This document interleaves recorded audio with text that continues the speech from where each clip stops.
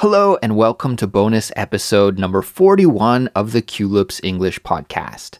My name's Andrew and I'll be your host and your study buddy for this English lesson. So the plan for today is that I'm going to tell you a couple of stories from my life about what I got up to over the last week, and I'm going to also share some updates about what's new with us here at Culips. And then towards the end, I'll teach you about an interesting and useful idiomatic expression. Does that sound okay with you? I hope so. There's a 100% free transcript that we've made to accompany this episode, and I recommend following along with it as you listen and study with me. You can download it as a PDF and print it off, or you can use the interactive version, which is best if you're using your computer or phone to listen and study with me now. To get the transcript, just follow the link in the description or visit our website, culips.com.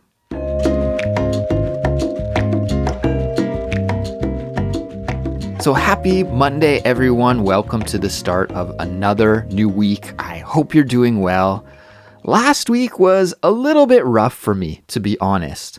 I spent the first few days of last week getting over my case of jet lag. Do you know what jet lag is? It's the tired feeling that you get when you travel from one time zone to another time zone. I actually think jet lag hits me the hardest when I travel between similar time zones. For example, in Canada, we have many time zones, and when I lived in Montreal, which is in the Eastern time zone, I always had a difficult time when I'd travel back to visit my hometown, Kelowna, British Columbia, which is in the Pacific time zone.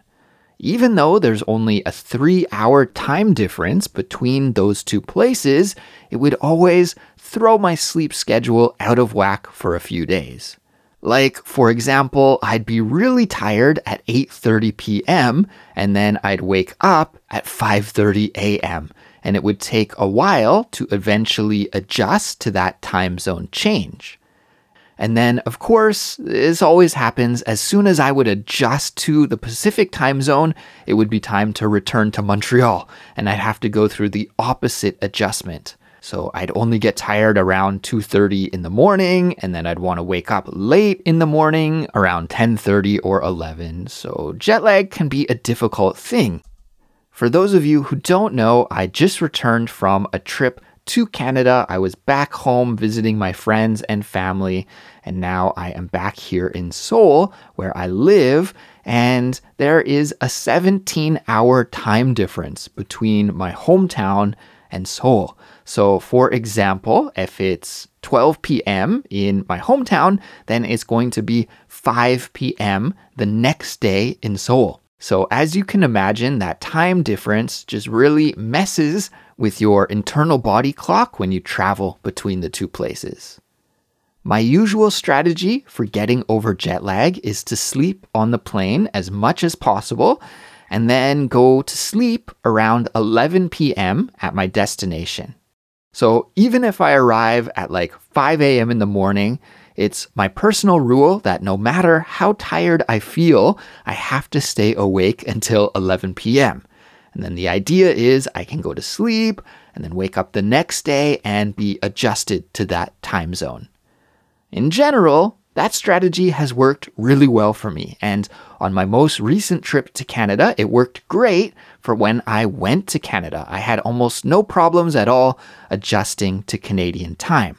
But when I returned back to Korea, that's when I experienced some jet lag, and I suffered from jet lag for several days, even though I followed my plan to a T. To follow your plan to a T means to follow the plan precisely and exactly. So I followed my personal jet lag strategy exactly, but I still suffered from jet lag. So I guess that strategy isn't so great after all. Now, I was lucky enough to arrive in Korea at around 7 p.m. And by the time I got off the plane and then went through immigration, collected my bags from the luggage carousel, and then rode the airport train and then the subway back to my apartment, it was nearly 10 p.m. So this was almost perfect, right? I got home, I was tired, it was 10 p.m. I only had to stay up for about an hour and then go to sleep, and I could follow my jet lag strategy. So what I did was I just talked to my wife for a bit, I took my dog for a walk, I was hungry, so I had a light meal, and I was thinking, wow, this is perfect, I'm going to feel amazing tomorrow, and I'm not going to suffer from jet lag. And then when I woke up the next day, I felt great and I was really proud of myself. I felt like I had beat jet lag. My strategy worked again, I thought. But then a little bit later on in the afternoon, around 3 p.m. or so, I felt absolutely exhausted. So tired, in fact, that I couldn't stay awake and I had to crash for a bit and take a nap. And then the same thing happened the next day, and then the next day. So I looked online for some advice about how to overcome jet lag, and I listened to a podcast about it. And that podcast said that one of the best things you can do to reset your body clock for your new time zone is to control your light exposure. So that means that in the morning, you should make sure to get at least 15 minutes of sunlight into your eyes. And then at night, you should avoid having lights on in the house. And you should make sure that your house is only dimly lit and that you don't spend too much time staring at screens. So no bright phone or computer monitor. That advice sounded really logical to me, so I tried my best to get lots of sun exposure in the morning when I took my dog Pinky out for a walk. The only issue was that it was pretty cloudy for the first few days when I returned to Seoul, but I did try my best to get some sunlight into my eyes. And I don't know if that strategy worked exactly or if it was just that time passed and I eventually adjusted to Korean time. But after 3 or 4 days, my body did finally adjust and I feel totally great now and like my body clock is back running on Korean time again. Once I got over my jet lag, then it was back to life and back to reality. Back to life, back to reality. Do you get that reference? It's a famous lyric to a song called Back to Life, However Do You Want Me by a British R&B group called Soul to Soul. You know what? Let me play you just a teeny tiny little clip from that song so you can hear how the melody goes. Let's take a listen. Back to life, back to reality, back to life, back to reality. Now, the reason why I wanted to play you that clip from the song is because that phrase of the lyrics, back to life, back to reality, has become a popular expression, and you'll hear English speakers use it occasionally during everyday conversations, kind of like how I just did. So if you ever hear someone use that phrase, then they are referencing that song, and the phrase is used to describe, that feeling of returning back to normality after a really extraordinary experience. So after my trip to Canada, that was extraordinary. Now it is back to normal life and back to reality for me. And something that has been occupying a lot of my time lately, and especially a lot of my wife's time these days, is our house. So for those of you who don't know, my wife and we bought a little house here in Seoul, and we are in the process of renovating it right now. So since we don't have the time or the skill to do the work ourselves, unfortunately, we are working with a design company who is handling the project. Now we're totally redesigning the layout of the house, and this process is time consuming. Holy moly, is it time consuming. My wife and I have spent hours discussing it, sharing ideas, arguing about it, about whether this design choice is better or that design choice is better, and poring over blueprints on our kitchen table. And I think we're finally starting to see the light at the end of the tunnel though. And last week we had a meeting with the design company to see a 3D model and walk through a pretty much finalized version of what the house will look like. Have you ever had this experience before of seeing a 3D model and doing a walkthrough through it on the computer? I have to say it's absolutely incredible. The design company just took this two-dimensional blueprint drawing and transformed it into an ultra-realistic 3D render.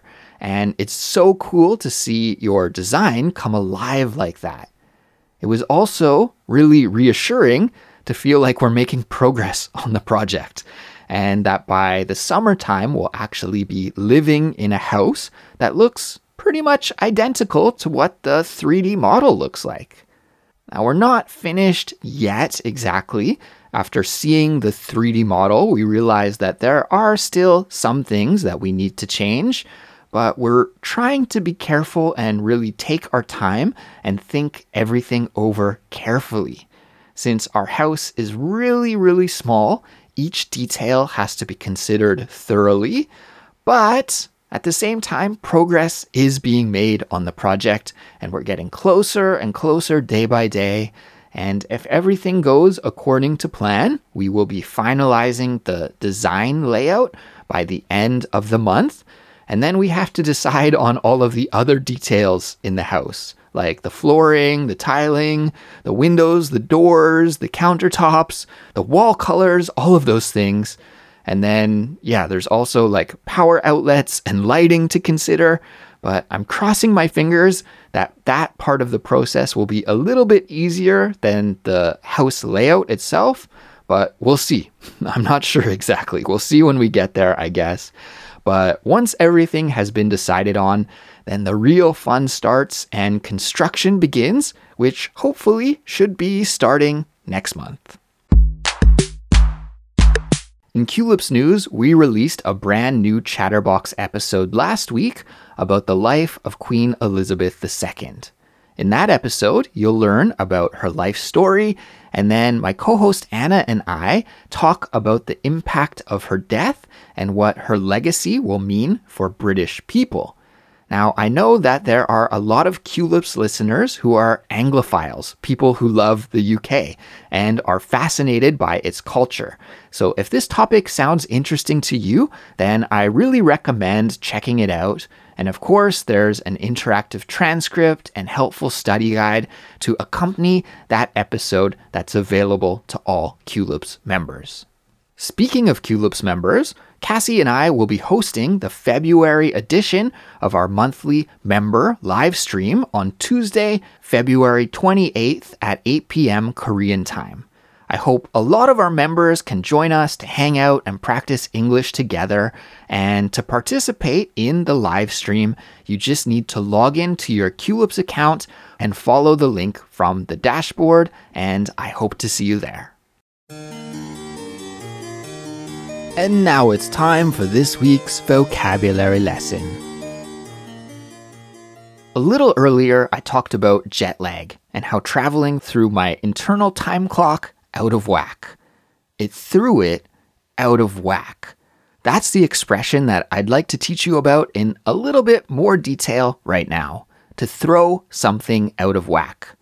Before I tell you about what it means and how we can use it, why don't we rewind and go back to when I used the expression a little bit earlier and listen to that part a couple more times so we can hear how I used it in context again. Here we go. Even though there's only a 3-hour time difference between those two places, it would always throw my sleep schedule out of whack for a few days. Even though there's only a 3-hour time difference between those two places, it would always throw my sleep schedule out of whack for a few days. Now let's talk about what throw out of whack means. And by the way, whack is spelt W-H-A-C-K, whack. So to throw out of whack is an idiom that means to disrupt or disturb or essentially cause something to become out of order or not working properly or out of balance. So when I traveled from Canada to Korea, I experienced jet lag because my internal body clock was thrown out of whack. In other words, my body was confused about what time it was because I had traveled across different time zones. Here's another example. Let's say you have a computer that is working perfectly fine, but then you decide to make some little adjustments to the computer. Maybe you install a new hard drive or some new RAM or something like that, and then the computer doesn't work properly. Well, in that kind of situation, you could say that you threw your computer out of whack. Similarly, if you have a routine or schedule that is working well for you, but then some unexpected event or change happens and it disrupts your schedule and makes it difficult to follow, well, then you could say that that change in your schedule has thrown your routine out of whack. So essentially, to throw out of whack just describes something that was previously working okay and functioning correctly, but now is not working or operating as it should, and it has become disordered or disorganized. So now that we know what to throw out of whack means, let's take a listen to some example sentences so we can learn how to use it in a natural way in our own speaking and writing. So here we go. Let's listen to example sentence number 1 right now. Example sentence number 1. Skipping breakfast throws my whole day out of whack. Skipping breakfast throws my whole day out of whack. Let's break this example sentence down. In this example, the speaker says that skipping breakfast, so not eating breakfast, throws his whole day out of whack. So I guess he has a very rigid schedule for eating his meals, and if he doesn't eat breakfast in the morning, well, then he just doesn't feel right and his whole day is difficult. Example sentence number 2. When you stay up too late, it can really mess with your body's natural rhythms and throw you out of whack. When you stay up too late, it can really mess with your body's natural rhythms and throw you out of whack. Let's break this example sentence down. In this example, we hear that staying up too late can throw your natural body rhythm out of whack and your sleep schedule out of whack. And I think everybody can relate to this, right? We've probably all had a time in our life where we've stayed up too late one night, and then the next day we feel tired all day because our sleep schedule was disrupted and thrown out of whack. Example sentence number 3. I forgot to add the salt when I was cooking and it threw the whole dish out of whack. It ended up just being so bland that I had to throw it out, unfortunately. I forgot to add the salt when I was cooking and it threw the whole dish out of whack. It ended up just being so bland that I had to throw it out, unfortunately. Let's break this final example sentence down. In this example sentence, the speaker talks about an error he made when he was cooking. He forgot to add salt to the dish that he was making, and as a result, the dish tasted really bland. It was thrown out of whack. There was no balance to the flavor in the dish, and because of that, he ended up just throwing the dish out. It was a complete failure. Well, that brings us to the end of this week's bonus episode. And if you made it all the way to the end here, congratulations on completing another English study session with me. And thank you for listening all the way to the end. That's amazing. I'm going to go now, but I'll be back a little later on this week with a brand new Culips episode. Until then, take care. Bye-bye.